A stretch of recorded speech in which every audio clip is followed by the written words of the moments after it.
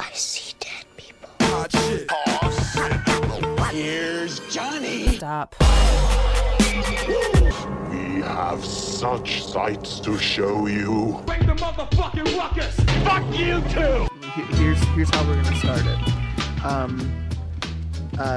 Thank you so much for being yet again on this show and for setting a new record for me today.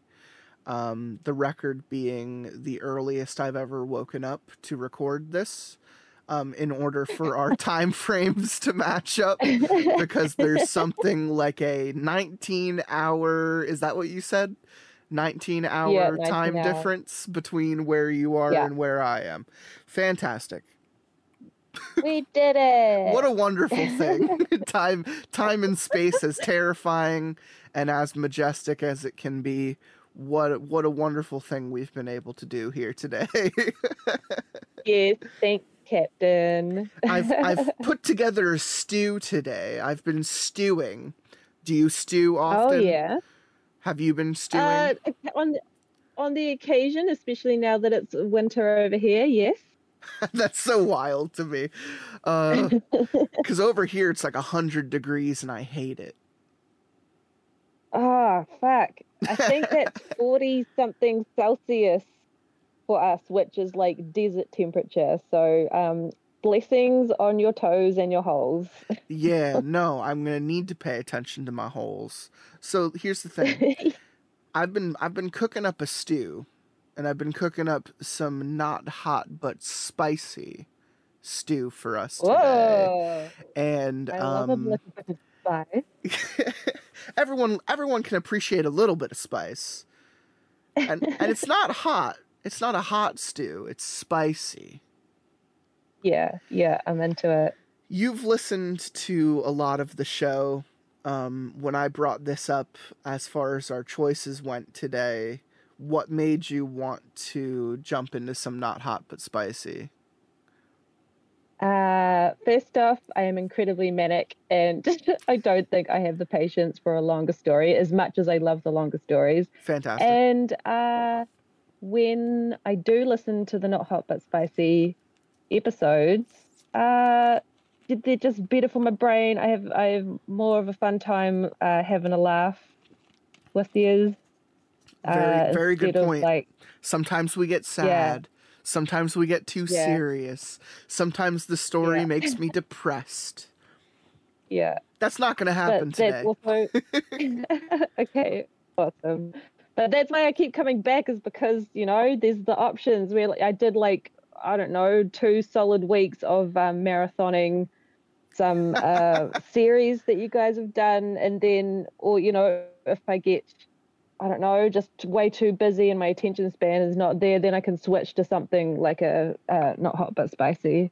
There you go. And still have a good time. Yeah. That's the variety that we offer. We always like to think that we find a different audience for different things, a different mood for a different time, it's not always, the commitment level, right? The commitment level of getting into a 3-part series isn't always there. And I understand that more than anyone. I am re-listening to the show right now as a means of kind of remembering where we came from, a little bit of nostalgia there, while also kind of trying to keep myself on track, trying to keep myself consistent. I'm bad with that word. It's not a word I like, consistency. But my thing is like, I just finished rewatching, or re-listening, I should say, Spire in the Woods. And fuck yes. It's 5 parts, right? It's 5 parts. It's a lot to listen to. And really, truly, the only good part is the last one. So when you have to listen to, I think in essence it's probably around 10 to 12 hours, the entire thing. And really I'm saying the last 2 hours are the best. It's tough. Yeah. It's tough to get through those first 10 hours. So when I kind of like when I think back on the Spire, I kind of think of it as like this horrific symphony. Like I did yeah, 6 hours at Wagner's The Valkyrie, and there was absolutely. like an hour. There was an hour dinner break, but there's ups and downs and there's boring parts, and then all of a sudden there's like this crescendo of like amazingness, and yeah, the Spire and the Woods is That's a definitely really so. good allegory for it because it's like a movement. It's like a orchestrated an orchestrated act of depression and anxiety Yeah. and gaslighting oneself. Like it's just it's so wild. I didn't like it as much when we were reading it, but in hindsight I think it's wonderful. And Yeah. I've been saying that with a lot of the things I've been going back and re-listening to, because even this time around, I was telling Where Am I a couple weeks ago when we were Mm, recording the Ransom series, the Ransom mm, two-parter. Um, no. we I told him that I appreciated the ABCs more the second time around. Mm, I didn't like yeah. the ABCs as much when we were reading it. It was too convoluted. It was too all over the place. I couldn't wrap my head around the through line narrative. I couldn't tell Yeah. myself this all has to deal with the same thing because I didn't feel like it did. I felt like it was very Yeah. I think juxtaposed. yeah, I definitely found myself zoning in and out of that one, like when I first listened to it, when that episode was fresh. Right, like it's just it's not the easiest to listen to the first time. Mm, It's better to think of it as just really nicely written short stories. Like when I yeah. when I went back into it this time, I tried less to link parts to each other and more just appreciating each individual part for what they were able to do. Um, Yeah. and Yeah. there were some really good ones in there. So it's like I'm going back, I'm re-listening. I'm working my No. way back up to what I think is like concurrent. So I'm probably gonna Yeah. stop at like 200 something where I'm like, nah, I remember recording this. This is fine. Um, a lot Yeah. of these a lot of these episodes exist in a hazy dream state of my mind where I remember doing it, but I have an out of body experience. I like astral project Yeah. as Yeah. as I'm listening to myself on the show. I'm just like Yeah. I'm watching myself do it all over again. Do I remember what comes next? No, I do not, because my memory is shot by my drug-addled brain. Short-term memory Yeah. and Yeah. long-term memory are the first things to fucking go when all you do is smoke the Yeah. ganj. Yeah. Yeah. But with smoking the gunge and going back and listening, like I wonder if there's a thing where you can try and change the past. I don't know if it could work Some with butterfly technology effect and shit. yeah, yeah, yeah. Let me tell you, if I could change the past, I'd go back in time and tell some of these guys I record with that they're a bunch of cunts. Yeah, can't. Yeah, No, I fucking mean, A. the funnier thing is even going back and listening to some of the episodes where I'm with people that I don't necessarily talk to anymore. It's fine. It really is just Yeah, fine. Like I'm I see the catharsis in me capturing a moment where we were in tune. You yeah, know, that's kind of the beauty of the product is the show is very much something we put on. It is very so much. yeah. It's not that I'm being disingenuous or dishonest, but this is a character. This is an act. This is a presentation. You know, I don't walk around my life talking like this and acting like this. You know, Mm, to just anyone. You know, this is an yeah, intimate process between you and I. yeah, yeah. The wonderful Kitty, aka Taurus Filth, is here with me today, all the way from wintry New Zealand. Kia ora, cunt. And this is episode number 2, but I feel like we've just been waiting for like the stars to align for the right time to come back, because I was going through some shit and you were going through some shit and we're all going through some shit. And really we need to be on, like I was just saying, we need to be on the same page and be in the same time and place and lifestyle and headspace, and all of these things need to align in order for the content, the product, the presentation to make itself known. And I'm sure no one is surprised by the title and by our previous introduction that we're doing some Not Hot But Spicy today. Yeehaw! I'm very excited for this. I think Not Hot But Spicy is interesting because it really does come from an isolated time and place in history. And we're delving into an actual online annals. We're actually like dissecting a forum when we're talking about Not Hot But Spicy. And it's something that I even bring up to other people, other listeners of the show, where I'm just like, yeah, the website's still around. I don't know if they're updating it. I think it's from like, I want to say like 2012 to like 2014. Like there's really only, it's really only like a small window from like 10 years ago that this forum existed in. And it was curated. I wish I could find a way to contact the guy who managed this website and wrote all these stories, because not all these stories, they're obviously all written by different people, but the website itself has other stories on it that the guy wrote.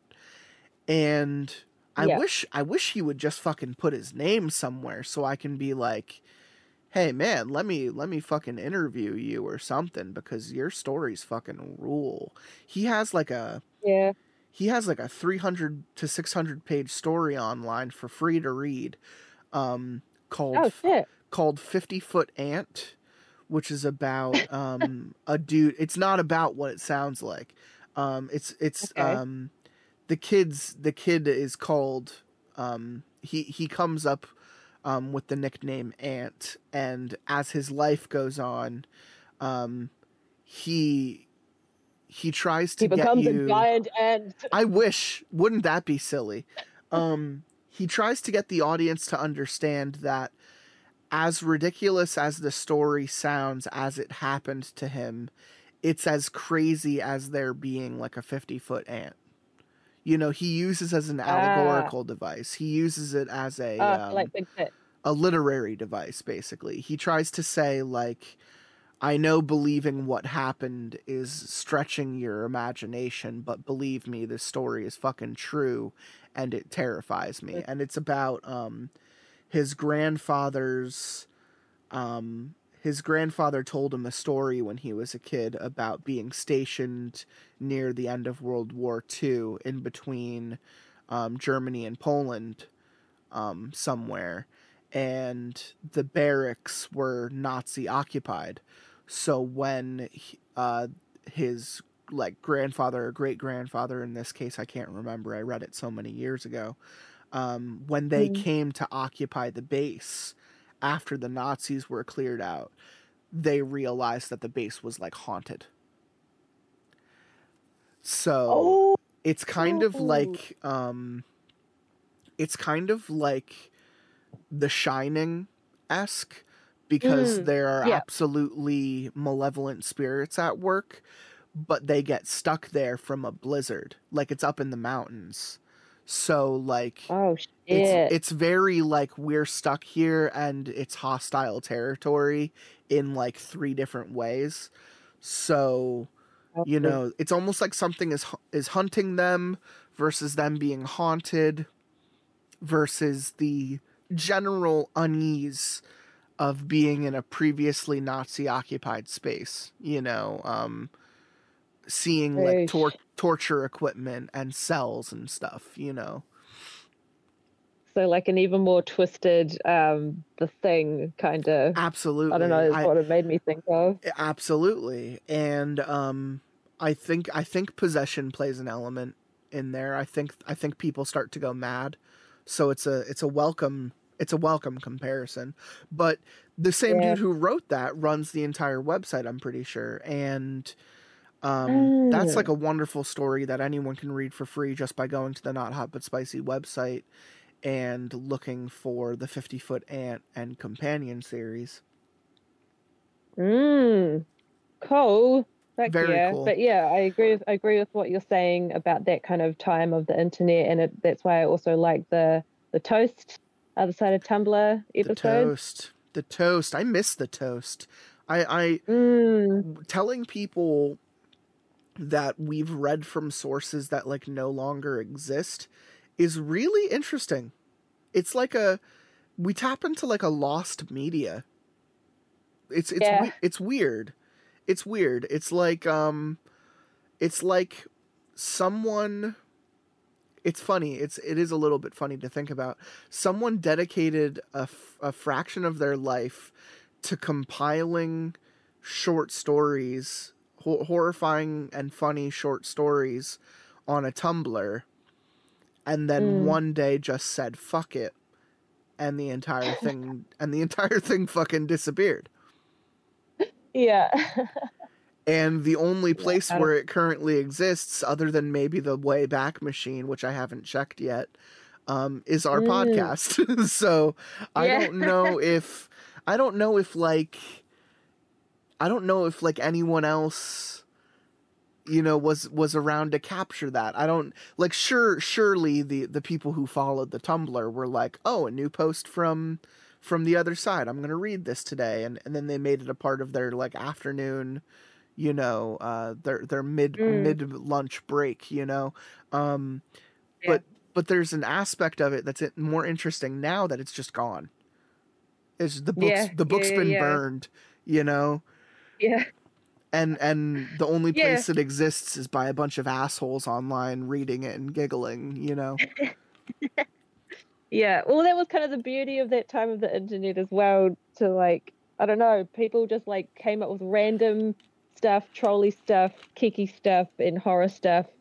And eventually it was just one of those things that you stumbled across, and it was like a plethora of content. And then all of a sudden it was done. Right. And there was Like, no more, and you have no idea who it was. it makes you think, like, are we at a time in the world, in the history of the world, where creepypasta is becoming less of a thing, or no sleep is becoming less of a thing? Like, the numbers would tell you no. Yeah, Creepypasta and no sleep are still going strong. I haven't visited the yeah, creepypasta page in a while, but I always keep an eye on the no yeah, sleep true. section of Yeah, I haven't Reddit, seen it just in a while. because I'm always trying to see if there's something new and interesting that's getting a lot of accolades coming around, because we all know that that's how I got you on the show.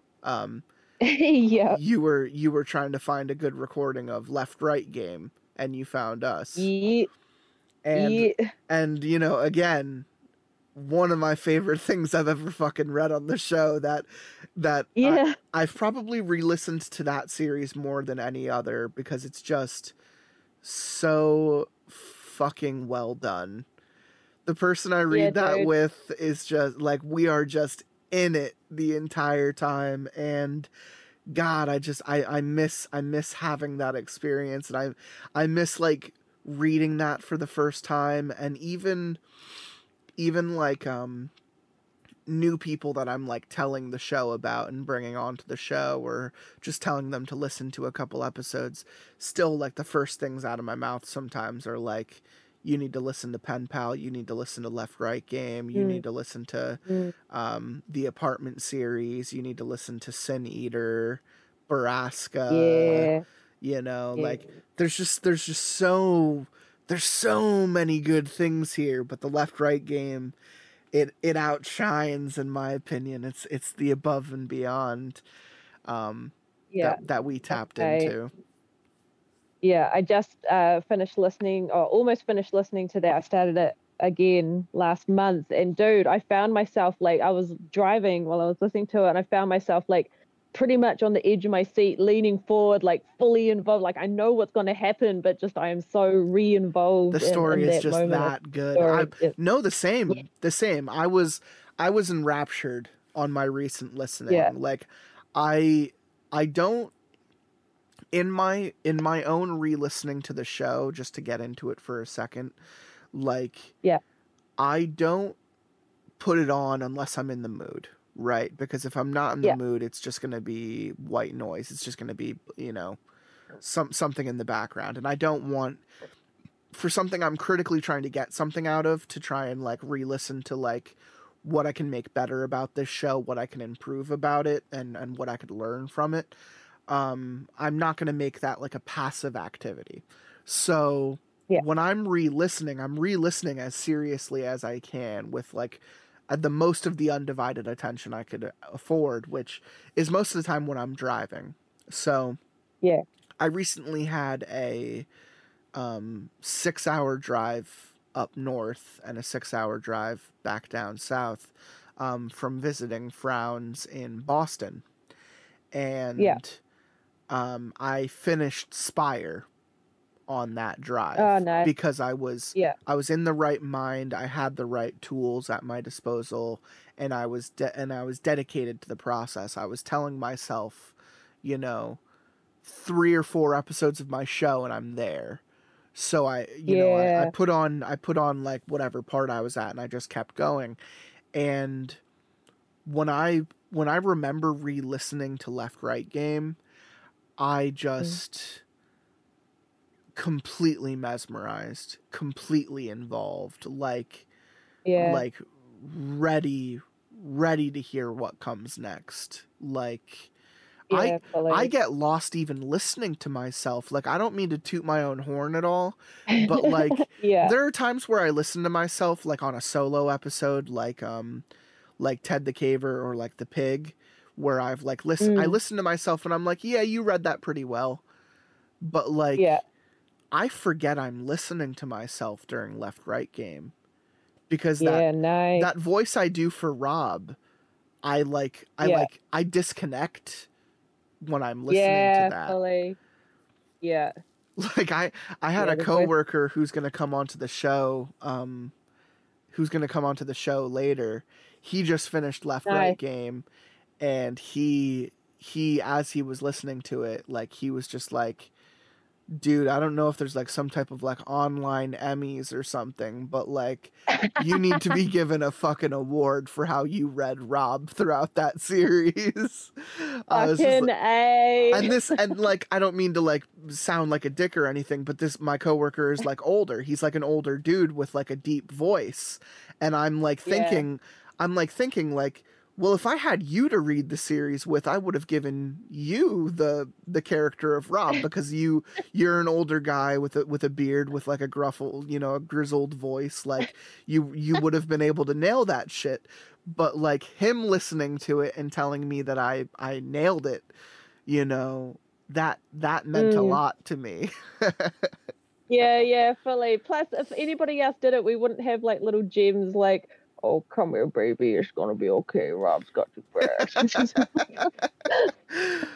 Yeah, the camaraderie moments of Alice and Rob, and how our voices were just, we got lost in those characters, just talking to one another sometimes. Like it was just it was a fantastic experience, and I can't gush about Left Right Game enough. Like, if anyone out Yeah. there is listening and like you just kind of found the show and you're just listening now, I beg you, if you like this show even a little bit, go back and listen to the Left Right Game, or go read it. More than anything, to give credit to the Yeah. author, go on No Sleep, look up Left Right Game, and read the entire thing and just enjoy it. Just have a good fucking time, because it is that good. Yeah, fully. And don't go anywhere else to listen to it either. I tried, they're all shit, and that's why I've stuck with lots of pasta. Very good. Very happy. Hmm. Fucking A. Awesome. I am ready to get a little spicy, Captain. Yeah, Just a little. I think we've been talking well enough that we Okay. can get into this stew that I've been cooking up, right? I've been Oh preparing yeah. this magnificent stew. This broth has been sitting here for years. I Who knows smell if it. it's I'm salivating already. who knows if it's still good, but we'll figure it out. We are going to start with a quick opener by a reader called Christoph. All right, I am going to start because I want you to read his story for spiders.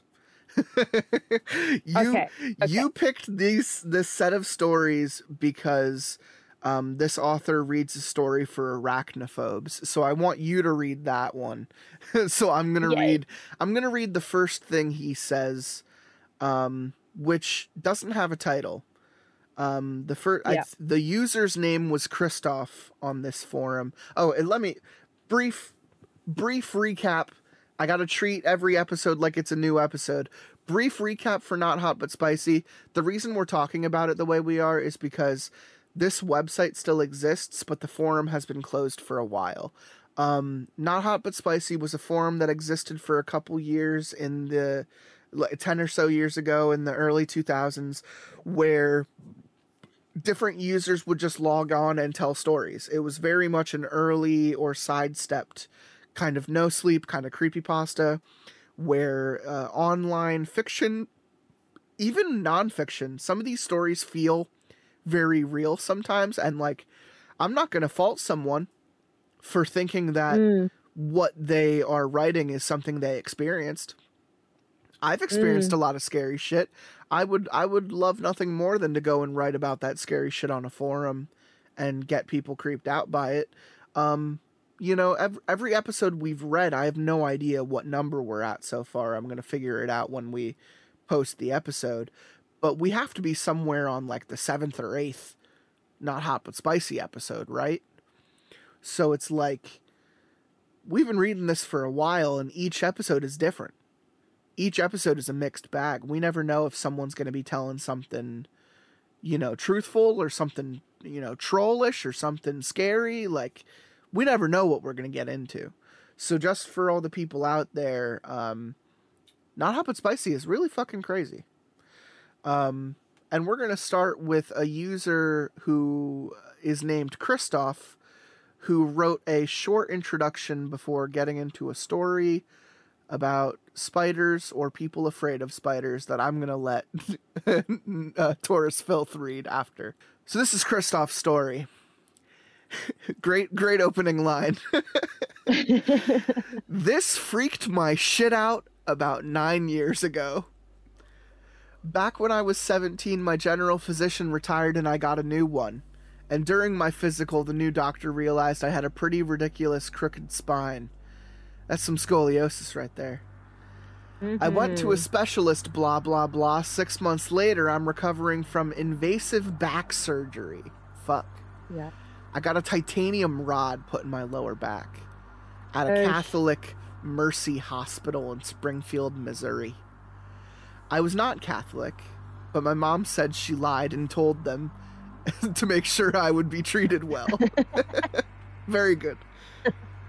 Each day I'd walk once just for a few minutes. A cadaver's bone marrow had been inserted in between each of my wacky vertebrae. Holy shit, I've heard about that. Like using dead material to reinforce organically. Yeah, out of it. And had yet to harden into the new bone. Thus, with each walk, I swear I could feel my backbones grinding on one another. I also had a catheter in. I have a horror story of a different kind pertaining to that little device. 3 tubes in my lungs and an IV bag. I was generally disabled and helpless. Holy shit. After I got out of the ICU there for observation, I was moved to a normal room which had an extra bed with no one in it. Throughout the day, my family would hang out. I'd watch Blind Date on TV and drift in and out of sleep. A few days before I was scheduled to be released, I had been watching TV, sleeping on and off ad infinitum.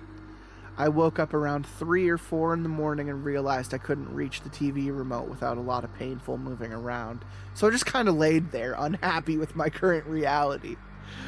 I spaced out, eyes totally open, mega bored, trying not to concentrate on how much it hurt to breathe. I had just been weaned off of painkillers, holy shit. And then I heard something shuffle. Without my room door being open, I'd know if it had opened. Hospitals are always filled with blinding fluorescence. But my room remained devoid of light. Someone had come inside. Out of the shadows, the figure of an old 80-year-old being, low estimate, nun, emerged. I'm getting those nun vibes from that awful movie. Decked out in full old-timey nun attire. Yeah, this dude likes The Conjuring for sure. Yeah. She slowly walked up to me and asked if I wanted a particular prayer or blessing. And absent-mindedly I said, "No thanks, I'm not actually Catholic." And a hateful expression fell across her face. And without a word, she walked backwards into the shadow and seemed to leave without the door appearing to open. I told my mom about it, and she found it strange. No nuns had ever visited her in any hospital, and this is a weird-ass hour for one to show up in my room.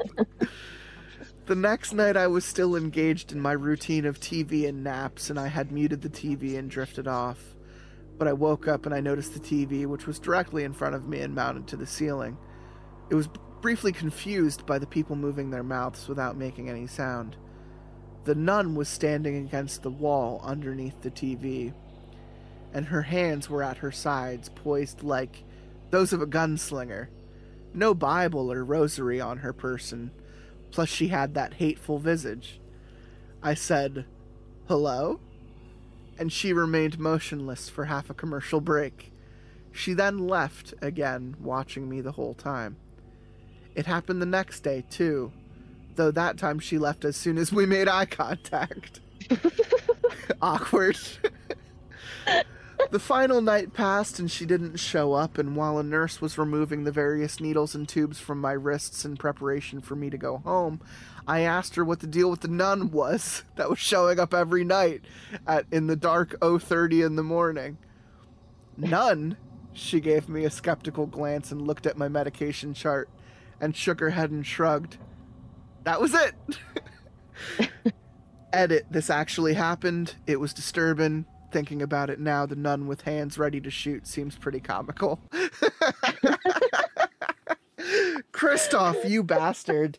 That was terrifying. I would be terrified of an old woman nun judging me silently in a room.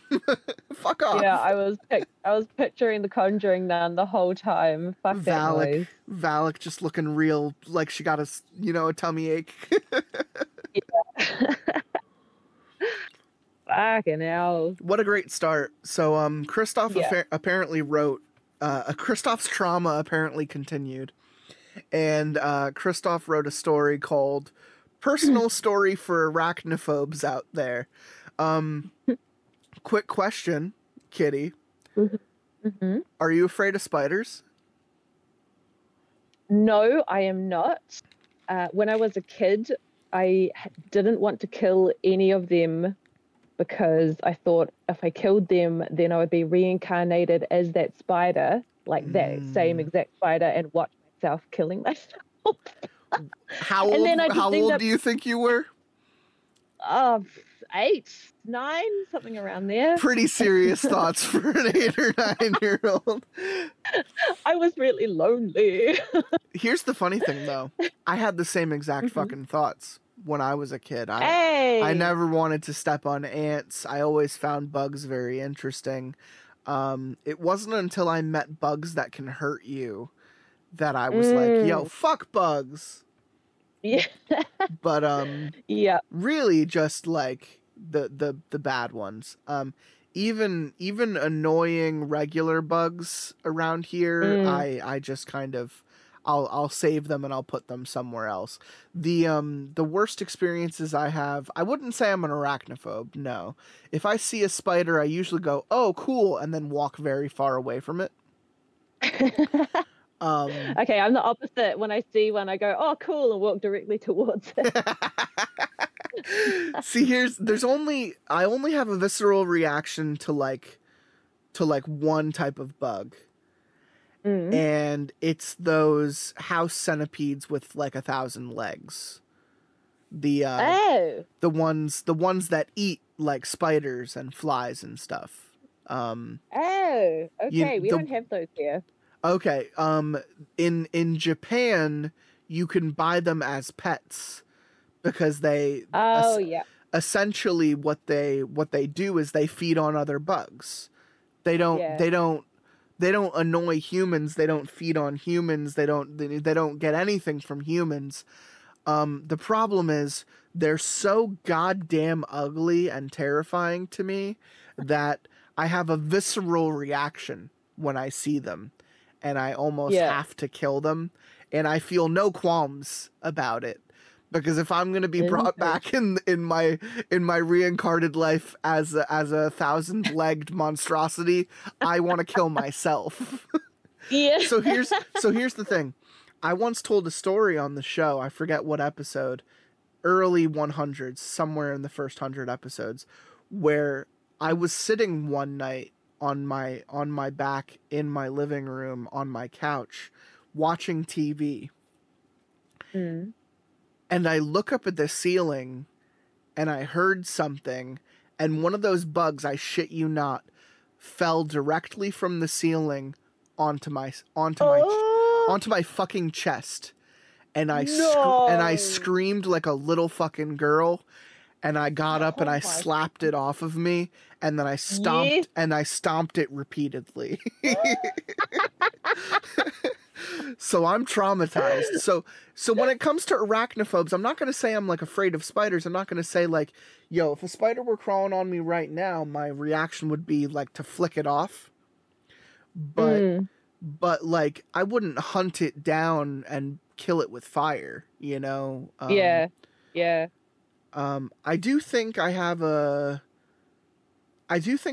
pretty general fear about the idea of a black widow. And it's because they do exist in my temperate zone. Yeah. Like where I live, those spiders exist. So I do think I have a fear of that. But I don't think I've ever, like, not to my knowledge, have been bitten by a spider. So it's hard to tell if I need to fear something like that. It's more of a fear of the unknown, if I'm being honest. Yeah. 'Cause you never know, like, how many spiders are in your house. There's never knowing that metric. So if I were just told, like if this was like some Sims game that I could tap into the Matrix and be like, how many spiders are in my house? and then I found out there were like 18, and then I asked the computer like, how many of them can harm me, and it says like 9. I think I'd burn my house down. You know, at that point, I'm starting to sound like an arachnophobe, aren't I? Just a little. A little bit. No, that's fair. The worst one we've got are called whitetails, but they're only really poisonous to humans if they've eaten a lot of daddy long legs, but there's no way to know if how many daddy long legs they've eaten, but they can be quite toxic and fatal to pets. But those are the only spiders I've killed. When I was living rough for a while, I've now gotten to the point where if I feel something tickling on my face or down my back, and I'm pretty sure it's an insect, my first reaction now I've noticed is I slowly reach down and scoop it up instead of like jerk reaction, get it off me. I do a brush. I don't immediately go for a slap. I do a brush because I feel like if something were on me, I just want to get it off. I don't necessarily want to kill it on me either. Oh, hey, you've seen me with my bees, so I'm a lot more comfortable. You with, are like, really fucking friendly with bees, and as someone who is probably allergic to them, bless. Yeah. Papa bless. Papa bless. Because I would probably die. I would probably die. Yeah. Um, Yeah. We go. my mom, my sister, my brother are all allergic. And Oh shit. Yeah. they say it's like the second sting that you find out. And as a kid, Oh I only shit. remember being stung by a wasp, and I didn't have any sort of reaction. So, What? yeah, no. I mean, Okay. no, like it hurt, and I was like, "Fucking Yeah. wasp!" Like, but I was maybe 11, you know. Yep. So like I pretty much just cried about it, and then went back to doing whatever I was doing. I think I was Right. swimming in a pool, I think, Yeah. and I got out and I ran around the pool and I got stung by something, and I just went ow, and I cried about it for a minute, and then I went back into the pool, and you know.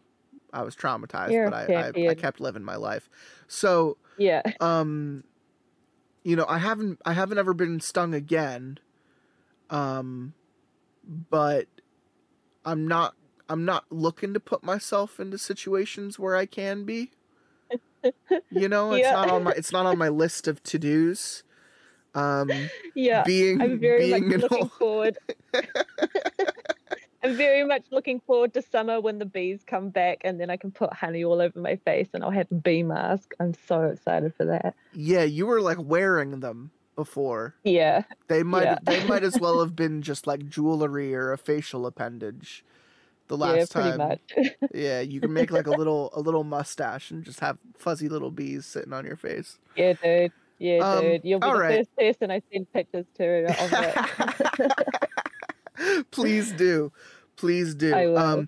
Go ahead and read this short story by Christoph for all us arachnophobes out there, as I slowly come to Oh. realize that I am probably an arachnophobe.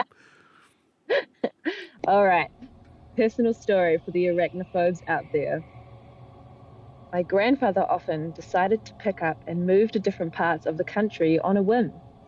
He and my grandmother were heading to the coast to find a place to retire, but he was traveling in autumn and the Arkansas or Ozarks seduced him. Almost got me with that Arkansas over there. What with the beauty of the changing leaves and the rugged cliffs and low cost of living. He stopped at a restaurant and asked strangers about houses for sale, and he met a young couple that happened to be selling their home. The house was located on a steep hill overlooking a quiet road, beyond which lay a sheer limestone cliff with a forested wetland area beyond. It was very old, but patches of it were lovingly cared for. The couple had installed an enormous porch, huge glass sliding doors, and painted the once grey brick a garish red. Garish Yeah. red. Yeah. Yeah. They also installed a circular garden in the centre of the front lawn, which is where the ashes of all my departed dogs are scattered. R.I.P. Little pups. Rest in peace, indeed. My grandparents loved it, despite the steep driveway and unfinished basement. The couple quickly offered the property to my grandparents at an unusually low price. I wonder why. My grandmother wanted to jump on the deal, but Grandpa asked point blank, why was it so cheap? The couple explained that they had lost, literally, their 11-month-old child in that home, and the place had become unendurable. Aw, damn. I know. Yeah. Grandpa was allegedly so moved by their story, he bought the house then and there to relieve them of their burden, and my grandmother slipped them some extra money because that's just how she is. They moved in. Fast forward 9 years. My father was in the military, so our nuclear family moved around quite often, but a month of each summer was spent there in Arkansas. We would help keep the place clean, my parents doing the real work, and me and my older brother doing miscellaneous tasks that still resulted in poison oak rashes and dozens of mosquito and tick bites, like picking up sticks before mowing, sweeping, weed pulling, etc. I was always afraid of the basement. It was filled with spiders, mud dauber nests, and there was a carpet of dead, dried insects and some small animals all over the concrete floor. the basement was also barely even a basement. It was more a crawl space with a narrow walkable trench pitted out. The crawl area extended under the entirety of the house and was about chest height when standing in the trench, and the basement portion was about the width and length of, say, a Lincoln Continental and filled with old tools and decaying boxes. I guess that's just the end of the story there. I don't know what's Mate. what's so arachnophobic about that. Other than creepy basements and dead baby house. Yeah. More like a sad story for all the parents out there. Yeah, what the hell? It's your worst fear. It's your worst fear realized, reading a story with no real end. God fucking damn it. So here's the thing.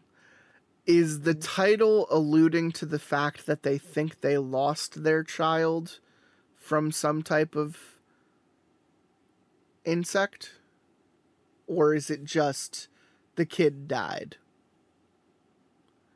What's the illusion here? Why is this a story for arachnophobes? Is it because Kristoff is just dumb? I don't know. Just you can't wrap your head around it. That's okay. I need my closure about the spiders. Okay, so fucking blah blah blah did insects, and then as they went further into the crawl space, they found a pile of baby clothes and blankets and a pile of dead spiders. Boom, there you go. Ending. Sorted. Ending, sort of. All right. We are going to move forward. Let me see if it is... No, it is not the next... Oh, yes, it is the next one. Okay. We're just going to continue. I'm going to take the next one, which... Fun name. It's just the user's... the username for this author. There is no title to the story, but I do like the username. It is Citizen Insane. Very, very Citizen Kane, but Citizen Insane. Yeah. I don't have a lot of ghost stories, being rather Scully-esque in my view of this shit, which means dubious at best. Very what's the word? Yeah. Oh, yep. To be a total skeptic of all things ghost related, all the ooky spooks that go on in the night. Gotcha. There are things we can't explain but there were a lot more of those 100 years ago, and the further we go, the less that will be the case. Most things have a rational explanation, even if it's currently unknown. Something about the way a lot of ghosts behave like recordings, repeating the same paths over and over and over, makes me believe they're going to turn out to be pretty mundane. That said, I'm a skeptic, but my folks live in a very rural part of East Texas, 20 miles from the ass end of nowhere, down a dirt road that is locally known to be spooky, ooky, haunted. It's in the deep woods there, and there are hundreds of legends about it. Teenagers go there to drink and scare each other and fuck. You know, the type of place. Every small town has one.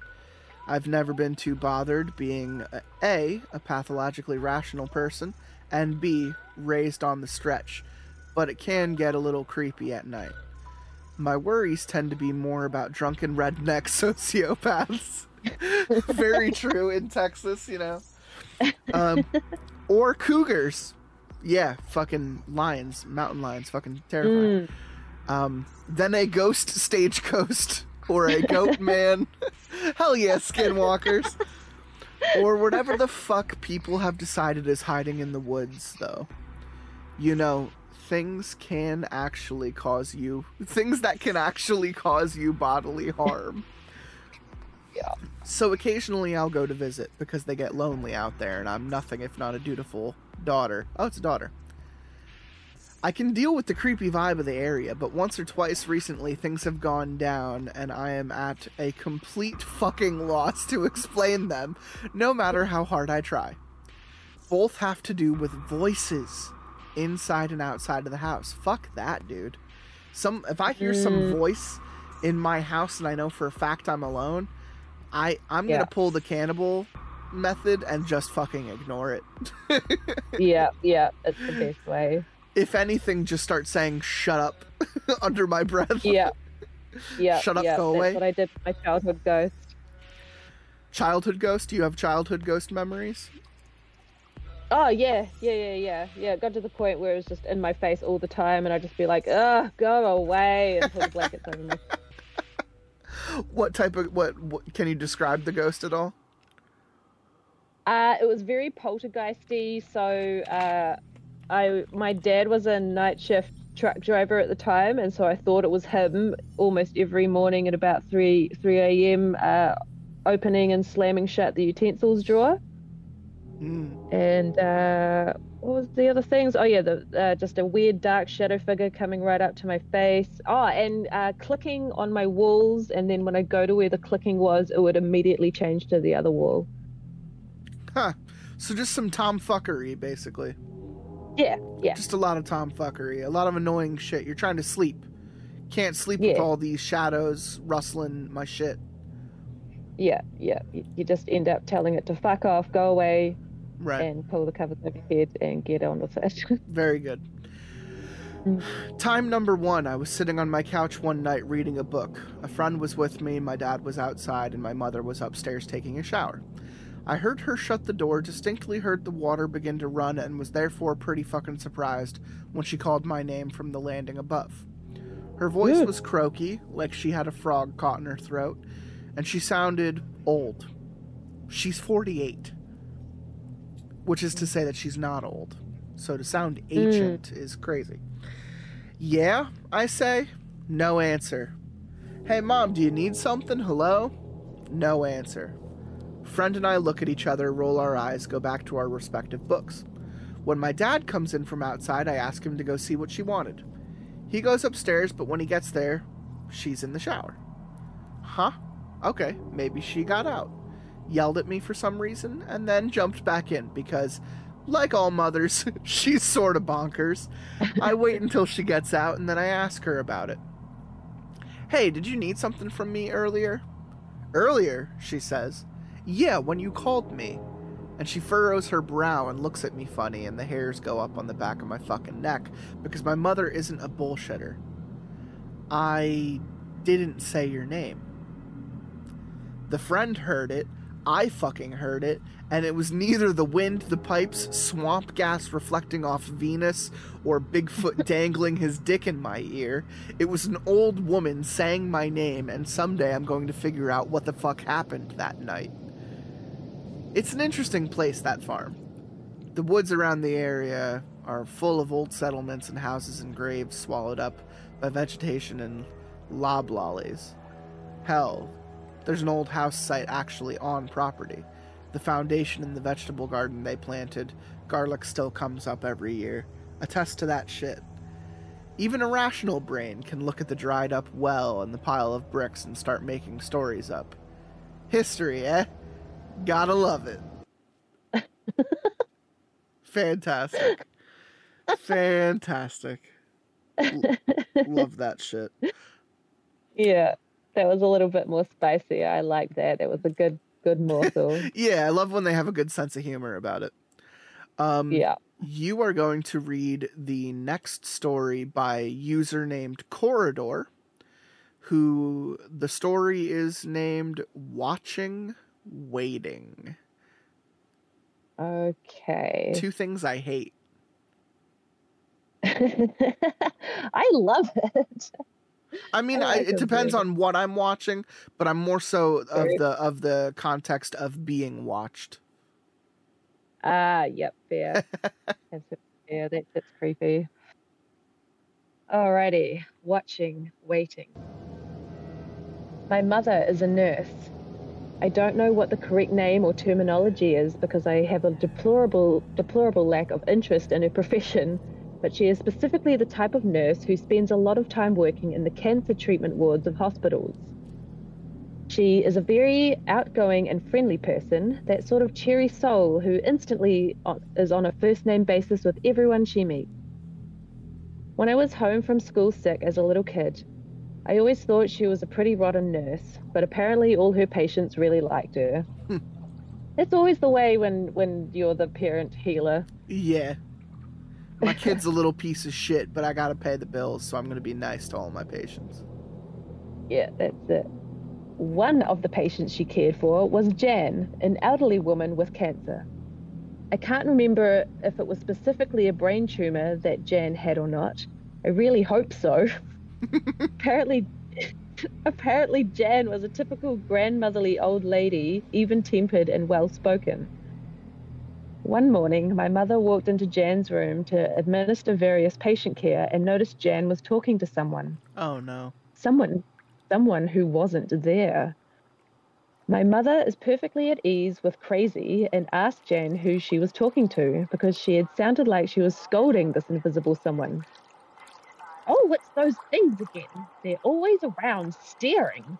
That one was trying to sit on my bed. That one there, do you see? Go away, you nasty thing. She flapped her hand. Oh, my God. My mother was curious and questioned Jan further on those things. Here's what she found out. They look more or less like people, but are skeletally thin and completely naked with pale green skin and large staring eyes. Those sound Like more this. like aliens. Yeah, right? Like this. Jan demonstrated by putting her fingers to her face and making owl eyes. Their grinning mouths span from ear to ear, full of sharp teeth. There are lots of them, and they are everywhere. They always just stand silently and stare, watching everyone all the time. I don't like that. Nope. Jen told this to my mother in a perfectly calm and even tone and seemed far more irritated by them than afraid. She seemed perfectly lucid and displayed no other hallucinatory effects regarding her medication or various people or anything like that. She just saw those things that no one else could see. I love that Jan isn't afraid. She's just, like, inconvenienced. She's like, will you fuck off? I'm trying to watch the TV. Yeah, exactly. My mother asked her how many of these things were usually around. Oh, a few. They're always in groups, you know. When the nurses wheel me around, there are always some in the halls or the wards just hanging about. So, how many are in here with us right now? My mother asked. Oh, there's about 5 right now. There's one that was on my bed over by the wall, and that one sitting there on the table. It came in with you. It's looking at you right now. It has been this whole time. My mother stopped asking questions after that. Jan didn't mention the green things again either. She didn't seem to think them worth much discussion. She died from the cancer a few months later. I guess I understand now why Corridor said that it was a brain tumor, like hoping it was a brain tumor so that it was something that was affecting Jan's perception. Yeah, fully. Interesting. Yeah, wow. Interesting. Oh, just real quickly, have you heard of this real story of a woman who kept hearing voices and they kept like telling her, go to the doctor, get a checkup, get an MRI, get a scan, blah, blah, blah. And she'd just get frustrated and be like, okay, fine. And then the doctors would be like, there's nothing there. And she'd be like have to tell them in a way, like, I'm getting voices telling me to do this. Please just check this. And went through multiple doctors. Turns out she did have a brain tumor, and these voices in her head guided her through the whole process until the tumor was removed, and she never heard the voices again. Out of it. Holy shit, are you serious? Yeah, it's a real thing. Well, how do you fucking do to that person and their own, well-being, listening to their inner self? Yeah. I mean, damn. My body's telling me, Yeah. like, I want more tacos, and, you know, like, if my body was telling me, like, it's a tumor, like, I guess I'd be a little bit more concerned with myself, I suppose. Yeah, dude. Damn. Comes through, spirit guide. Yeah. Anyway, no, that story was Mm. awesome, and I like Jan, and I like her little gremlins that she's seeing walking around. Yeah. We're gonna head on to the next author here. I think the name is Colrophobia. He has a Yeah. couple. Colrophobia. They have a couple stories to tell. They're gonna tell 3 of them. The first one I'm gonna read is gonna be called The Wall Caller. The one that you're gonna read is, oh no, I'm seeing something else here. Man on the Rim of the World. Okay, you're gonna read Wall Caller then. Okay. So Colrophobia has a little introduction and then gets into a series of stories, and we'll just get into them as it continues. But this first one is called The Man on the Rim of the World. Strange things have happened to my family for as long as I knew the concept of life, or was a part of it myself. In typical wishy-washy agnostic fashion, I don't necessarily claim to wholeheartedly believe that said occurrences cross over from the simply strange and into the paranormal, but the interpretation of such is highly understandable, and I myself can offer no better explanation. Basically what the last reader said, which is like, I'm a skeptic. I don't understand this shit, but creepy shit has happened nonetheless. Shit's going down. This is my first story in both my first post and my first recollection of anything strange. The Man on the Rim of the World. I had a troubled upbringing in a troubled family, our issues forcing us from place to place throughout North America, always leaving me with a distinct sense of where, but never a sense of why. I was just past the toddler stage at this point, so I don't suppose the why was so important, so long as I was fed and had a toy or two to keep me company. Despite my vivid recollection of detail in our multiple residencies, they did tend to blend together unless affixed by some importance. Somehow our latest move brought us to Colorado, and to a strange old house I wouldn't have remembered if not for what had happened inside of it. Foreboding. For years I doubted this occurrence as anything other than a recalled dream from an over-imaginative child, but why this specific memory held memories of finest detail of that house I couldn't quite explain. It wasn't until I brought it all up with my mother that I realized that it had not been a dream at all. First, I jogged her memory on the house, and a fleeting sense of discomfort passed over her. Reluctantly, she told me that circumstances of our arrival, typical financial difficulties and such, but there was a uniqueness to this place. First were the terrible migraines she experienced there alone, something that nearly led to several unsavory accidents. Second was the only other poignant memory I had of that area, the terrible car accident we'd been in shortly after moving there. These were not without an explanation. A change in climate, anything can cause a car accident. There was a mix of stressors on the situation. I'd been entirely shocked if what was to come could be explained by climate change, however. The memory of that night is what painted my vision of the house forever. I can recall, in near perfect detail, the way my mother and I sat in the living room, as one does.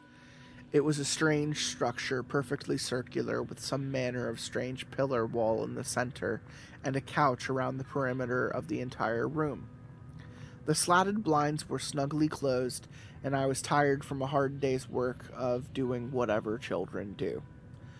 What I also remember is the detail of our conversation as we talked of our childish aspirations, her asking me what I'd do if I could wish upon a star, get a cat, or go to Disney, of course.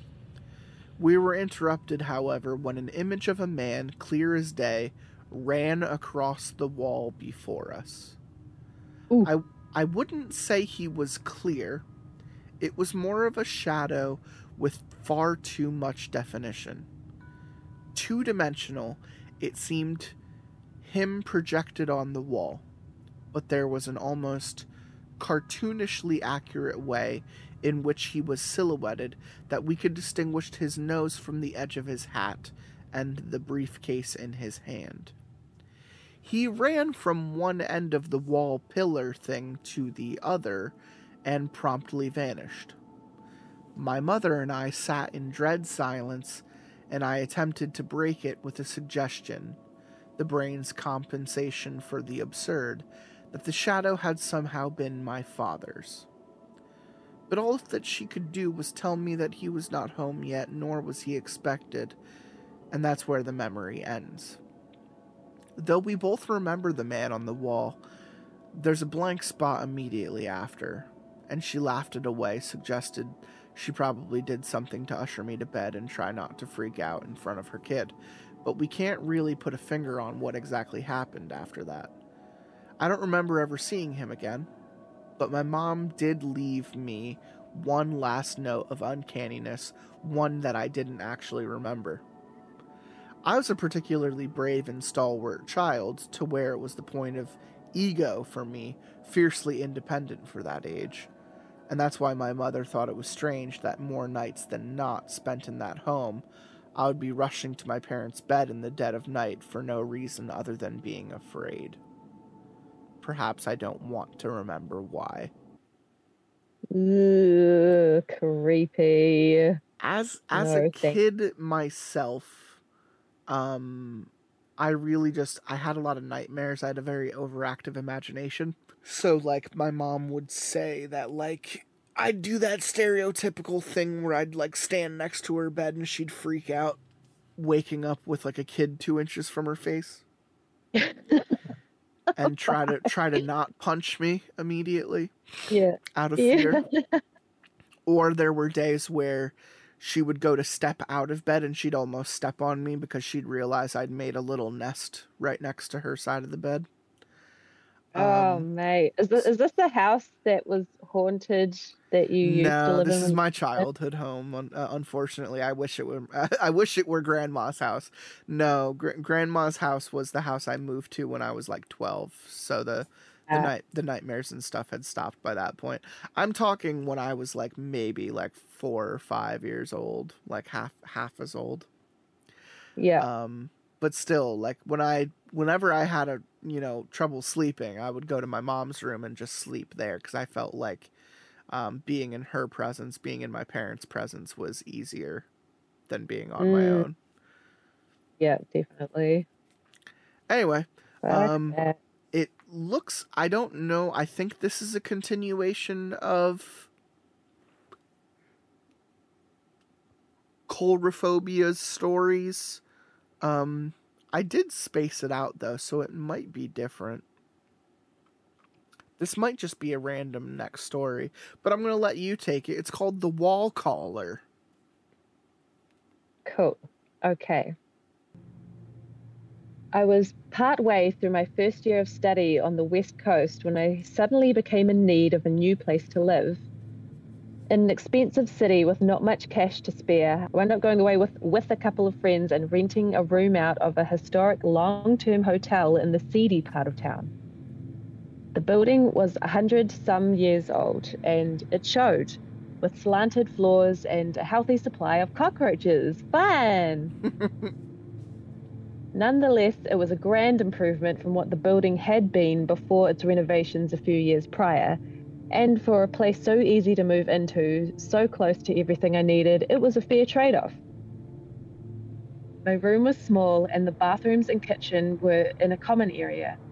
I had my own sink, a big radiator, and some mysterious exposed pipes running from the ceiling through the floor. Whatever this building was, it had character. And of course, upon telling friends and family of the age of my new abode, among their first questions was an inquiry as to its haunted status. My answer was that it wasn't. Despite its age, I'd never heard reports of anything weird happening there. And if anything had, you'd think the staff would have jumped on it. Haunted hotels make for good tourism after all, something many other local hotels have taken advantage of. One thing did put me out of sorts, though, something I never thought much of until much later. Muchly later. A couple weeks. A couple weeks after I initially moved in, I started hearing a distinct knocking on the wall. I was in the unit at the end of the hall, and given it was the wall opposite of one dividing my neighbor and I, that didn't make much sense. It was loud and distinct enough that several times I found myself going to answer my door, thinking that's where the noise originated, only to find a completely empty hallway. And though the guy in the unit above me is loud, this noise was nothing like the noises I frequently heard from him. I figured the noise to be coming from the other side of the wall, another room perhaps, or even the building next to ours. Maybe it was a staff room or an old stairwell. When I figured this, I promptly forgot about the knocking on the walls, and whenever I heard it from then on, I continued in my belief that it was just the room on the other side. So I pushed it out of my mind. Then one day I was walking home. For some reason, it entered my mind and, wondering still what I heard for sure, looked up at the building as I passed. That's when I discovered what was on the other side of the wall. Nothing. There was nothing. From where I stood, I could clearly see my window and the thin wall that divided it from the empty air. The neighboring building was much too short to transfer its noise to ours. No room in that wall for a closet or stairwell. The noise stopped after I told it to. I wonder what would have happened had I asked it to come in. Very accurate do Twilight Zone noises. Here's the thing though. You know, like pipes and house settling and noises and animals, like there's a lot of things to jump to before you jump to my apartment is haunted. Like if I'm still talking about grandma's house, like the house made noises a lot, and like it always made the same noises. Like, you know, it was nothing to say that like it had some humanly characteristic like repetitiveness to it. Like, no, like the house just, it creaked the same way often, you know, like and near the latter end of my staying there, squirrels had infested in our attic. So I heard random shit in the middle of the night, you know, and like my room was next to nothing.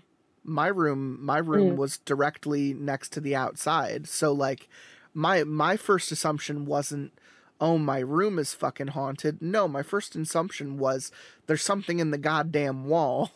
Like, you know, like there's something crawling around in here and it makes me uncomfortable. So I moved to the basement so I didn't have to hear that shit anymore. Yeah, true. But anyway, interesting. I'd much rather hear someone get spooked than be rational, so that's fine. I'm gonna skip the next one and let you read that one. Okay. But because I want to read the funny one after that. Okay. This one sounds right up my alley. The Phantom of the Silly Tourist Dinner Theater.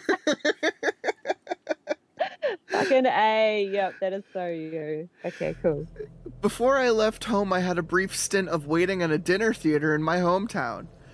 Familiar with many of the staff members already, it wasn't too hard to fall into the rhythm of things, and it was a demanding but fun way to make bank.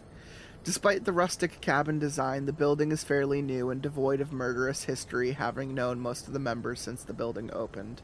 So what happened next became all the more strange. I had been working there for several months, And when summer came, it hosted a theater day camp for young kids. Classes during the day, regular scheduled show at night. Naturally, there was bathroom breaks throughout the day, and I noticed that several of the young girls were afraid of using the women's bathroom. I didn't take much note of it. The bathroom was huge, with a heavy, loud door and a creepy white noise in the background that I could understand weirding out kids. It was to a point where some of the girls wouldn't even use the bathroom unless I stood there with them by the sinks. But kids will be kids, right? The next night, after the kids had gone home, I went into the bathroom to change from my camp clothes into my regular work attire. And somebody in the stall next to me was having some kind of issue. Thumping around on the walls and messing with the toilet paper dispenser. Really having a fucking go at it. Eventually they quieted and I stepped out of the stall and came face to face with the long sink mirror that showed every single other stall with the doors wide open, completely empty. Like I said, the door to those bathrooms was huge, and due to some mechanism thumped open and shut, I hadn't heard it do that either. Suffice to say, I left pretty quickly. The head waitress, an older woman with a chip on her shoulder who took no shit from us youngins, was out sick for about a week. The night she returned was the night I decided to tell my weird bathroom story to another coworker. She was a humorous girl who scared easily, so regardless of what had actually happened in the bathroom, I dismissed it as having some sort of logical explanation. It would still be funny to freak her out. So I tell her what happened, and she predictably freaks out, and our head waitress overhears the word ghost and looks at us deadly serious. You heard her too? What? She begins to tell us a far creepier tale than the knocking around in the bathroom. This woman was usually the last one left in the theater at night, and the rest of us usually having left around midnight. She stays back so that she could make sure everything was locked up before setting the alarm and leaving. So one of the nights before she got sick, she was doing just that, out in the theater lobby in the darkness, getting ready to lock up, when behind her, she hears a woman say, "Hello." She turns around, greeting the stage manager, who she thought had stayed behind that night. Only the lobby was empty, save for the still darkness. She never set the alarm faster in her life. So this was strange. We both had an unexplained experience within a couple days, yet had never said anything to one another to plant the haunted seed. That was a bit too uncanny of a coincidence for me, but after that, nothing really strange happened again until after I moved away. The knives continued to fog up whenever we put them out, despite vigorous polishing, but I always blamed that on the humidity, which is fair. A couple years past, I'm away at school, the theater falls on hard times, and due to the drama in the management, an old friend of mine is hired as the lighting sound tech despite his relative inexperience, and more of their desperation. I'd been thinking about my strange experiences at that time, and thanks to the essay and the previous ghost story thread, of course, he decided to hit him up on Instant Messenger. I approached the subject carefully and casually, simply asking him, "Has anything weird happened while working there?" And he didn't miss a beat before replying, "Yeah, it's totally haunted." Several times it happening to him, and it far more interesting than some toilet paper rattling. The basement. He hated the basement. It was huge, stored with mountains of old theater props and backup condiments, and it was also where he had to go if he wanted to retrieve replacement bulbs for any of the main lights. So, with no other option, he'd descend from the dark backstage down the narrow staircase, one step by step, knowing what would greet him at the bottom. It was 8 feet tall and solid shadow, though its form gave the illusion of a man in an overcoat. It rarely moved and only watched, appearing in impossible places. The only time it did move was the first time he saw it, standing directly in front of the boiler room, before turning around and walking through the door. I later realized that the boiler room was directly beneath the woman's bathroom, and for the life of me, we couldn't understand why this place was haunted. It was new, the land untouched before it was built. No one had ever been killed inside, and no major players of the theater's inception had died. The best we could figure was that it had something to do with the wood they used to build it, which had been harvested from a long abandoned farmhouse. My mother is still pretty good friends with many of the members of the theater crew, and once I finally told her about the creepy things that had happened, she told me it was nothing new. Rumors of strange things had plagued that building since it was built, and they continue even now. I'll have to ask her if she knows of any specific new ones. Creepy. That was a good The spicy bite. 8-foot tall overcoat man reminds me of Haunting of Hill House. Oh, yes. The tall man that haunts the youngest kid. Yeah, dude. Lucas, I think his name is. Yeah. Anyway, we're going to backtrack, and I'm going to let you read Ghost Pup. Yay! Cute little ghost pup, cute little ghost pup.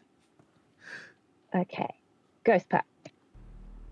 It was with great misfortune that it came to be our childhood pet of many years was diagnosed with cancer and soon after passed away. Rest in peace, little guy. Oh, little girl. She was a Rottweiler, gentle as a kitten and always there when you needed her. So, to my 14-year-old self and my 10-year-old brother, it was a little devastating, especially when she was the first pet we ever lost. We had great memories of her fondness for carrots, her love for frisbee, even the growling bark she invented for when she wanted to go outside. But now they were only memories. So it was with some confusion that one night in the week following her passing, the lot of us came from our respective rooms into the hall, having just heard that bark.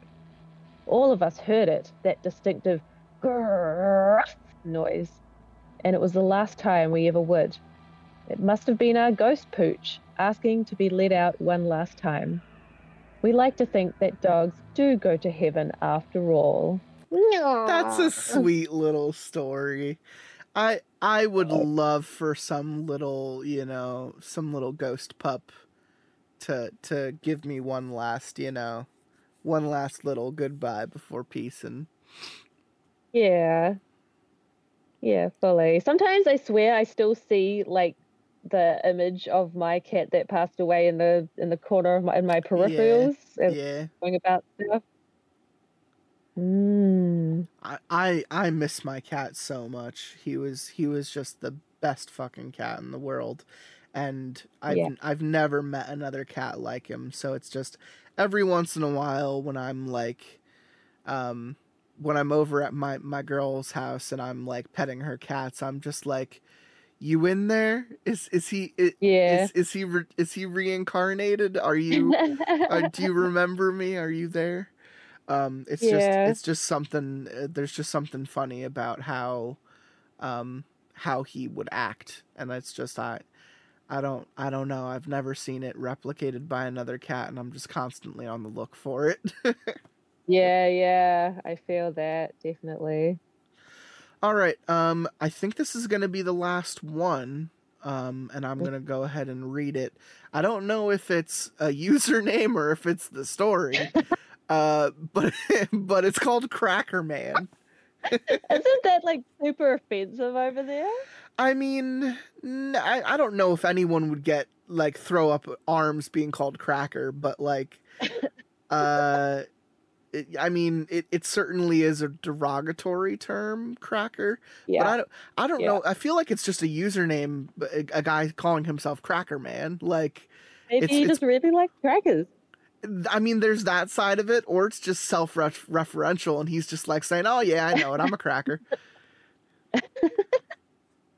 Yep, good on him. When I arrived home, I was drunk. I was very drunk. Drunk enough that it took me a long time to actually get inside the house. Fumbling my keys out of my pocket and dropping them, swaying down to pick them up, then having to concentrate exceptionally hard to direct them into the keyhole and shove the door open, barely managing not to pitch forward onto my face as I danced carefully over the threshold. If I was so drunk that getting through a door was hard work, you'd be forgiven for writing off what happened, since an elevated blood alcohol level makes for an unreliable narrator. Fair enough, except for the fact that while there are a lot of things from that night that I had that have been replaced with a "seen missing" card, what happened once I was home still sticks out like fresh scar tissue on a stretch of pale skin. I rattled into the house after shouldering the door shut, trying not to fall asleep on it as I locked it, shedding my rain-damp coat and throwing my wallet onto the stairs for some reason after making sure I still had it with me. I floated into the living room in a daze, not bothering with the light and dropping into the armchair facing the front window. The curtains were wide open, but the blinds were shut.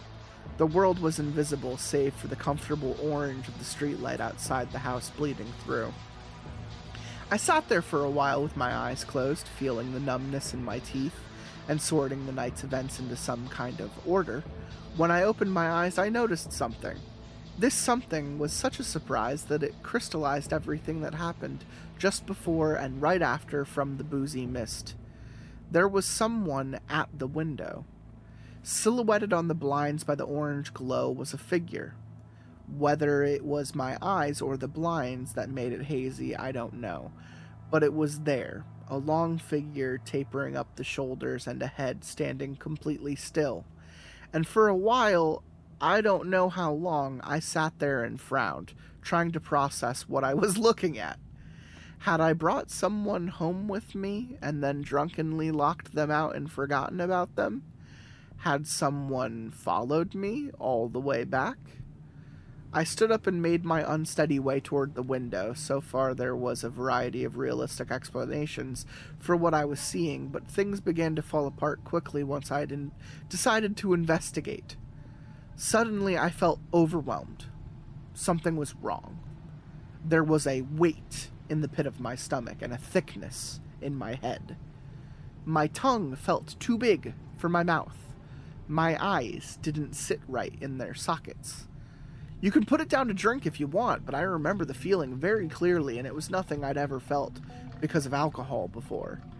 It was stepping from a familiar, if chemically altered, reality into a disjointed arena of a dream. I reached for the cord for the blinds and noticed my hand was slick with sweat, but I felt cold. Cold from the inside, and ill, sickly with the taste of bile sitting on the tip of my tongue, daring me to double over and heave. My ears were ringing and I felt like crying. I twisted the cord and the blinds whispered open, and there was a shape, far away and right up against the glass.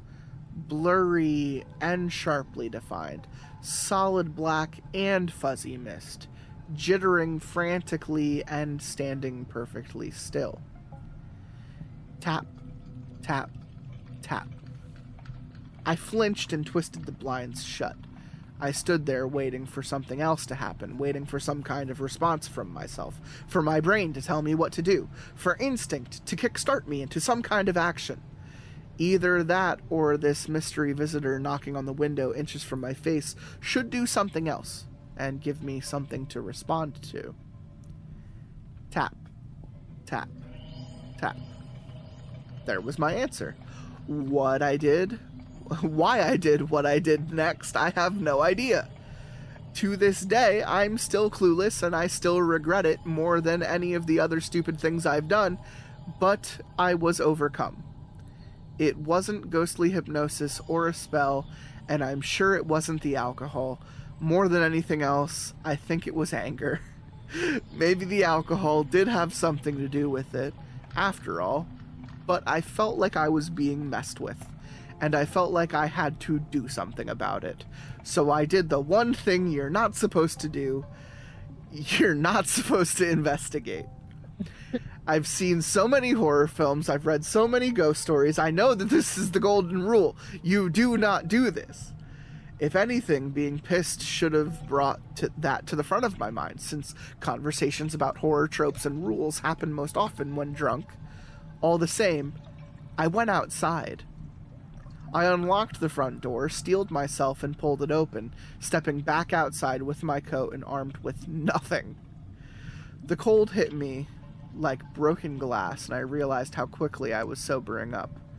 It felt icier than it had when I'd gotten home, maybe because I'd abandoned my coat inside, maybe because the alcohol was quickly being burned up by adrenaline.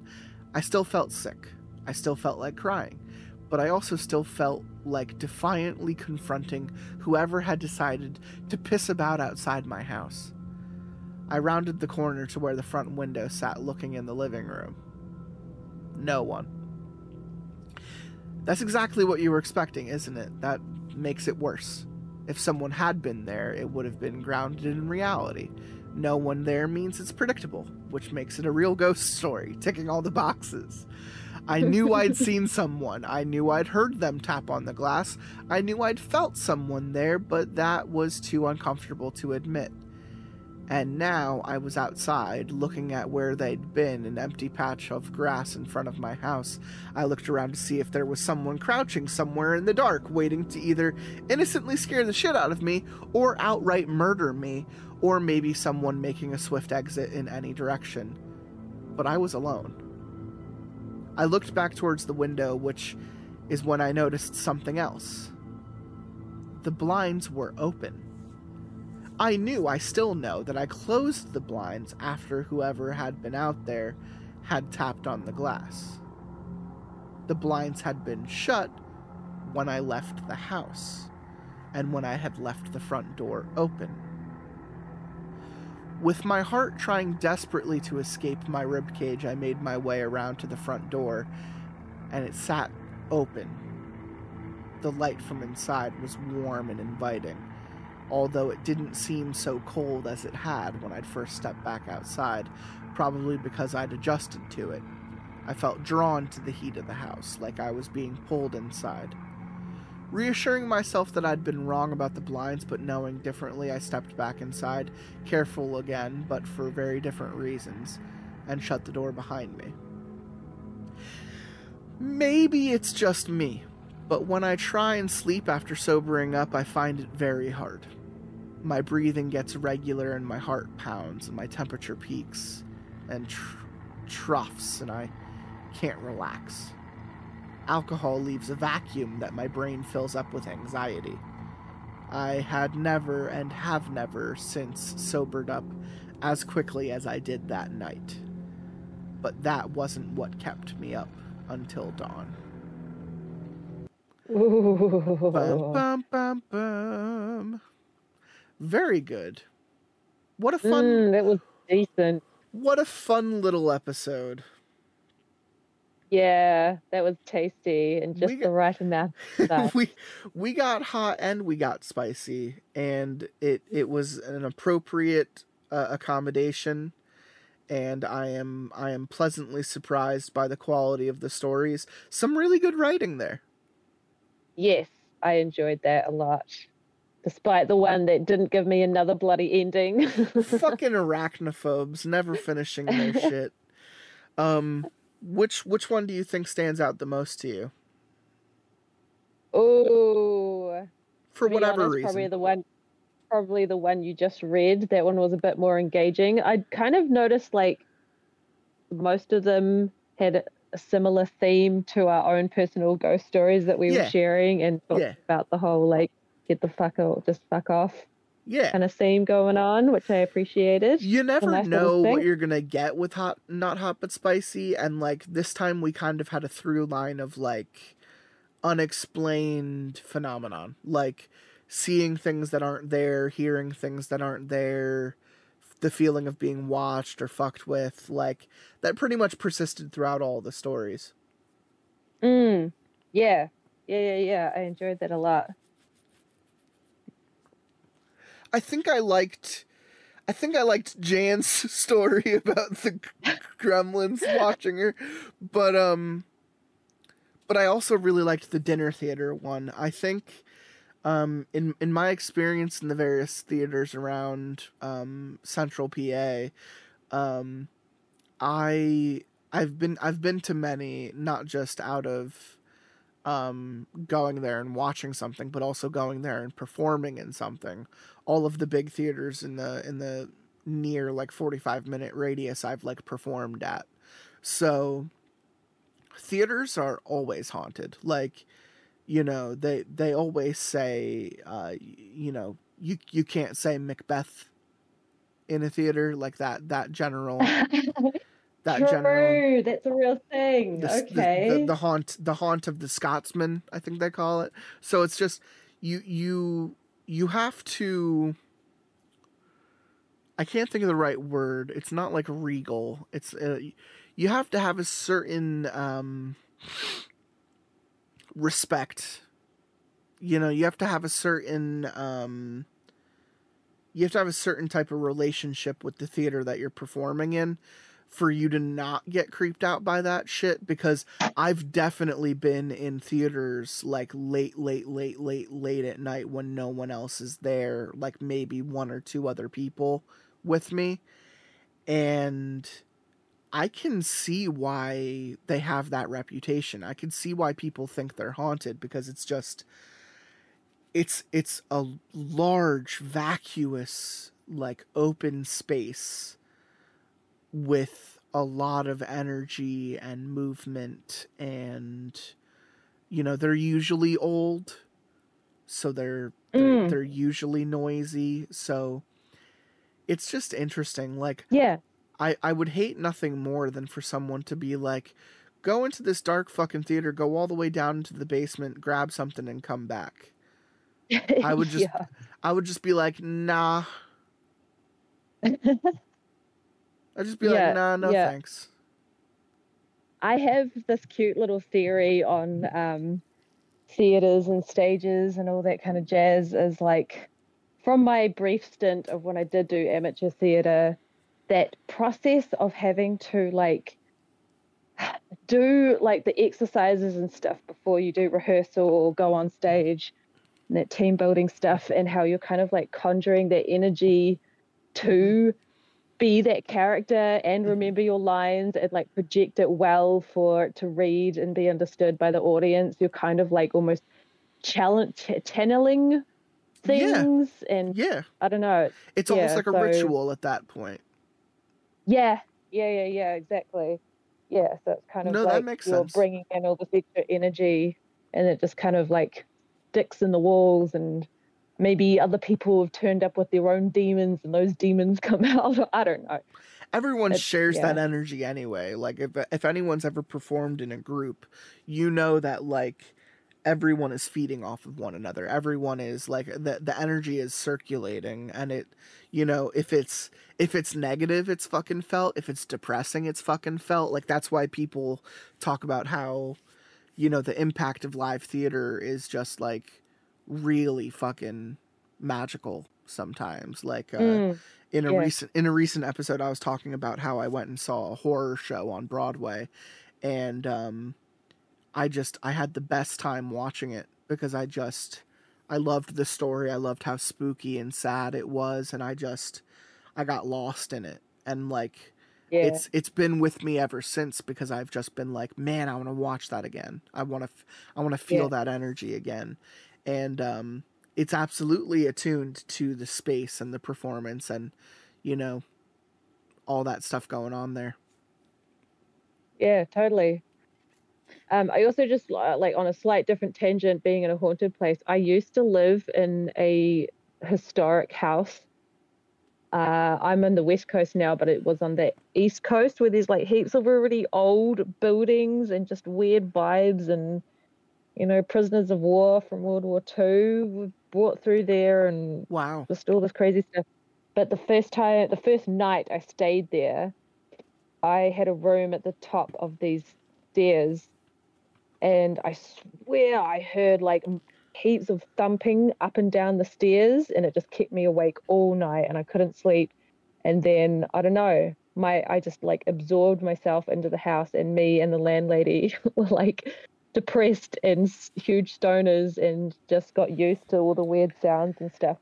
But as time went on, I've like found all my current friends and like people I've just met all have ties to this house, because it's been there since like 1870 something. Wow. Okay. And including one of my besties, I talked to his parents and told them about this place, and they're like, oh, our religion used to go hire that place out and stay there. And I was like, oh my God, you guys are the cult. Because there was this rumor that there was a cult that like took on the place in the 80s and 90s. And yeah, it was fucking them. Yeah, it was out of it. I mean, when you say cult, do you actually mean cult? Like The rumors were cult, and my mate has made like a couple of YouTube episodes kind of frameworking how he grew up in a cult. And then yeah, when I talked to his parents, they were like, oh yeah, our church used to live there, and they're the only church that has ever been at this residence. And yeah, so they're the cult. oh wow. And But and like yeah, any like juicy information about this cult? Or was it just not that I can religious recall right. fanaticism? Yeah, I think it was pretty much that. But my mate has done the research and is like, yeah, this was a cult. Interesting. Well, that's cool as shit. Yeah, yeah. But yeah, again, just huge old area. Things get absorbed into the walls. Weird tapping, weird noises. Pretty much Yeah, what we just read. all good. Yeah, yeah, yeah. I enjoyed that a lot. Yeah, just got me thinking of all the things, all the spoopy things. Wow. That's Mm, that I love when the things align like that, when we're able to tap into our own shit. Um mm, I don't think I've outside of sleep paralysis, I don't think I've ever seen any shadows. I can't really I can't really relate to that. Um true. I don't think and I don't think I've ever seen anything that I've perceived as a ghost either. Um Yeah, nothing in my more visceral adulthood that tells me um that reminds me of anything I've seen in like a horror movie, at least. um yeah, yeah, it's not that I'm begging for any of this shit to happen to me either, yeah. but Fuck no, fuck no. it is interesting as I get older, my kind of stomach for this stuff I think gets a little bit stronger. Yeah, exactly. Because You adapt to it. even in reference to putting myself in situations that are frightening, I like to talk about going to all the horror stuff when it's the Mm, ooky-spooky season. They announced the lineup for horror nights this year, nice. and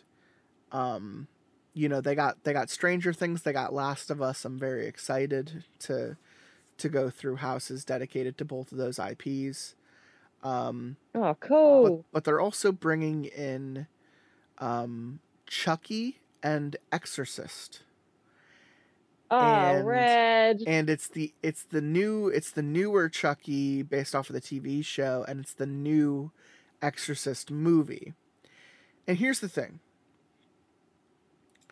I don't think the new Exorcist movie looks very good, but whenever I bring up that that's going to be a house at Horror Nights to Alley Cat, she's like, "Yeah, no, I don't know if I'm going to be able to do that one."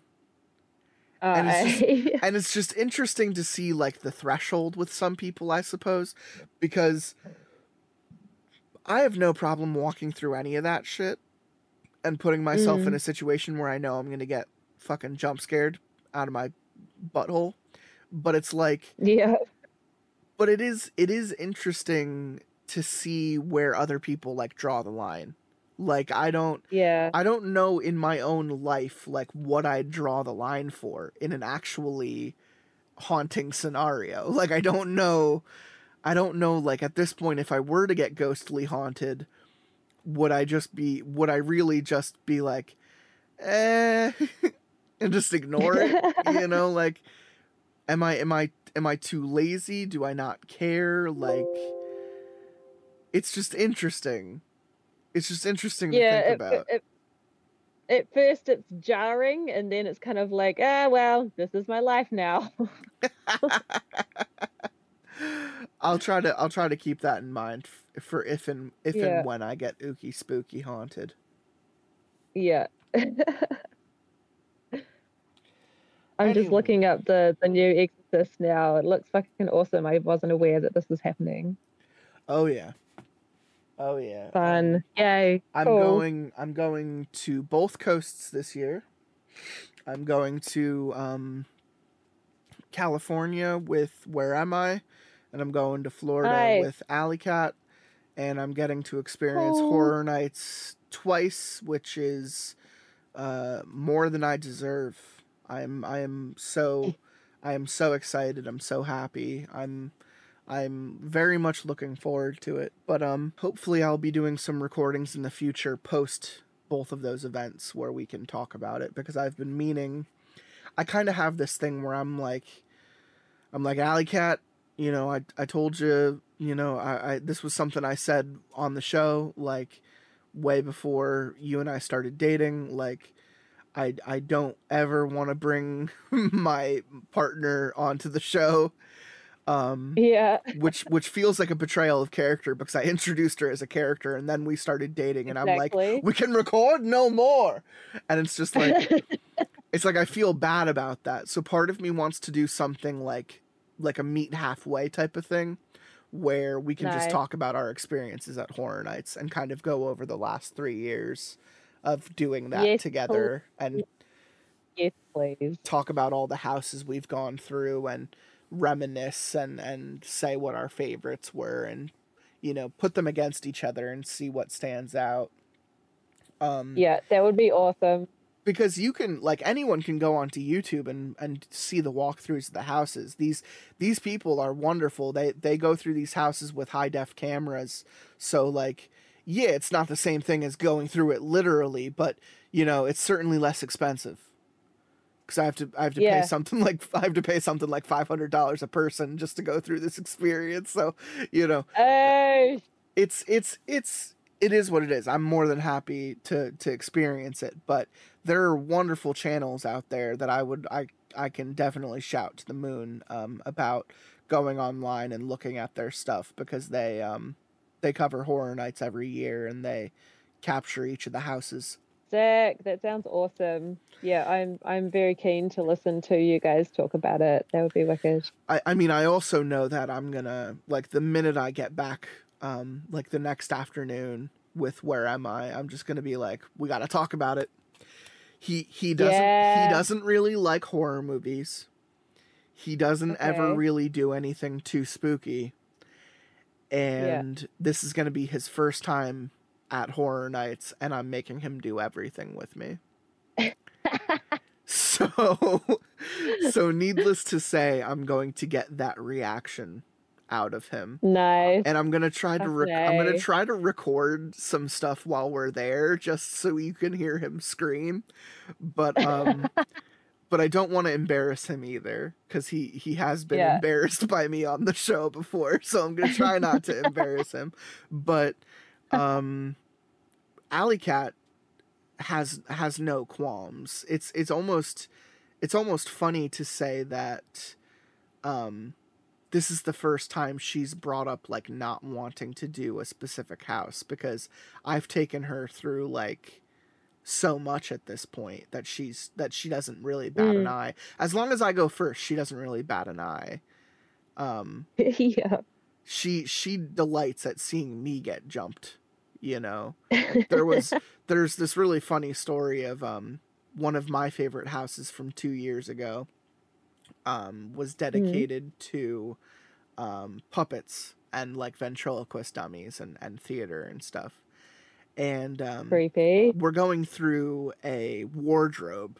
It's you have maybe 2 feet to shuffle through, and it's a wardrobe with clothing racks, like a big closet hallway.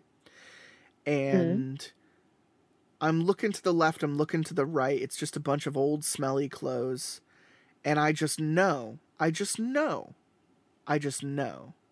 that at any point passing through these clothing racks, someone behind them is going to pull them open and jump out towards me. I just know it. Yeah. It never comes because the guy is already standing there with the curtain, with the clothing rack open. I don't realize this until his face is about 2 inches from my face. No. Because the lights were so like dim and he was blending in so well with the clothes, I don't even see it coming. And Alley Cat sees me jump like 3 feet in the air. The minute that recollection came to mind. Oh my god. Yeah. Yeah. No, it's Holy shit. it's That sounds funny. awesome. It's funny stuff. But that house was like my favorite. You can see that one online. It was called Puppet Theater. Puppet Nice. Theater captive audience. It was so fucking good. And if you go through it, you'll most likely see that wardrobe room jump scare that I got caught by. Yeah. Very, very well done. I give my hat off to whoever that scare actor was. Nice. Fuck yeah. That's awesome. Okay. I'd give that a go. I think about sometimes when I want to come over there and do like a haunted maze or pumpkin patch thingy. Oh yeah. And how brutal some of them can get. I don't think I'd do the brutal ones. But yeah, anything that would be better than a New Zealand one. When Sure. you say brutal, you mean like the ones where they like touch you and they pull you around and stuff? Like Yeah. Those ones. I don't think I'd ever do that either. Honestly, I kind of draw a line at like actually being captive. Like I don't actually want to be manhandled, you know? Yeah. What exactly. type of those experiences do you have over there? Like what would you categorize them as? Like just regular run of the mill haunted houses? We don't really have any. Oh, really? Okay. I don't know. New Zealand has a weird thing with Halloween. It was all G in the 80s and the 90s.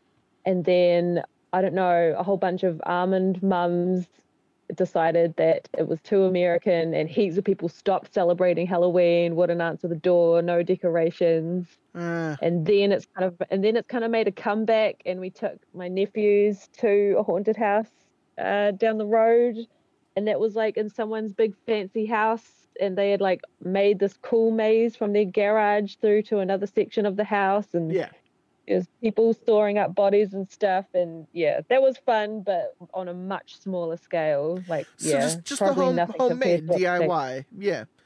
Yeah. They did a good job. If and when you come over, there are lots of places around here. Like there's an amusement park 20 minutes from my house that does haunt every year. They usually have 5 to 8 haunted houses to walk through that are usually pretty good. Within like an hour, I want to say like 45 minutes north of me, there is Hell House, like the actual Hell House. If you've watched any of those movies where they filmed those movies, like those were filmed an hour north of me. There's Terror in the Walls over at the asylum, the penitentiary in Philly. There is a couple haunted attractions over near Knoebels, which is about like an hour and a half. There's stuff, there's stuff around here that pretty much operates annually. Amazing. PA appreciates its spookiness. PA is definitely one of those states where, when the season comes to, you'll see road signs put up for attractions like corn maze here, pumpkin patch here, haunted house here. Some that do all three, like the Hell House area, they do a zombie run, a hayride, and a haunted house. My God. all in the same field. Epic. Fucking A. Yeah, the zombie run when I did it, I actually made it through with with one flag still attached to my body. Yeah. They give you a belt with like 3 flags on it. And They okay, say gotcha. they say if the scare actors take all 3 of them off of you, you died. Oh, right. Okay. Fuck yeah, that sounds like my kind of I thing. got through there, and they employed a lot of like kids and teenagers, so they would be like smaller than you, and they'd reach right for your like belt line and try to grab those flags. So like when Yeah. I made it through with 1 left, and I remember being like, "Get away from my fucking flag!" It's like, I ain't turning into no zombie today. Fuck yeah, that's awesome. Can't wait. Yeah, you know, if you do end up coming over, there's definitely going to be some fun shit we're going to be able to go to, and we're gonna then record and talk about it. So hopefully we get to experience that. But Yay! we're just around the corner from spooky season, so I'm sure everyone is getting ready for it. I'm already pretty amped for this season. If you can't tell already how much I keep talking about it. Yep. So hopefully I have some cool stories, you know, some cool stuff planned. There's a series, there's a long series I want to start with someone. I'm not quite sure who. I'm in between my usual, do I want to go Django or do I want to go Cannibal? For who to choose for my long series this year. And Yeah. and I'm not sure who is better suited for the material because it's very interesting sounding. So I promise by the time Halloween comes, we'll probably be balls deep in a interesting and tantalizing new 5-part series. Oh fuck yeah. But that is what I'm looking forward to right now as far as the show goes. Nice. Awesome. But Fuck yeah, Captain. Looking forward to it. Taurus Filth, aka Kitty, how you feel about this not hot but spicy adventure we had today? Fuck yeah, that was tasty as fuck. It was wonderful Hell having you yeah. back. I hope Thanks for having me again. I always happy to have you back, and happy to have you as our #1 super fan. And You.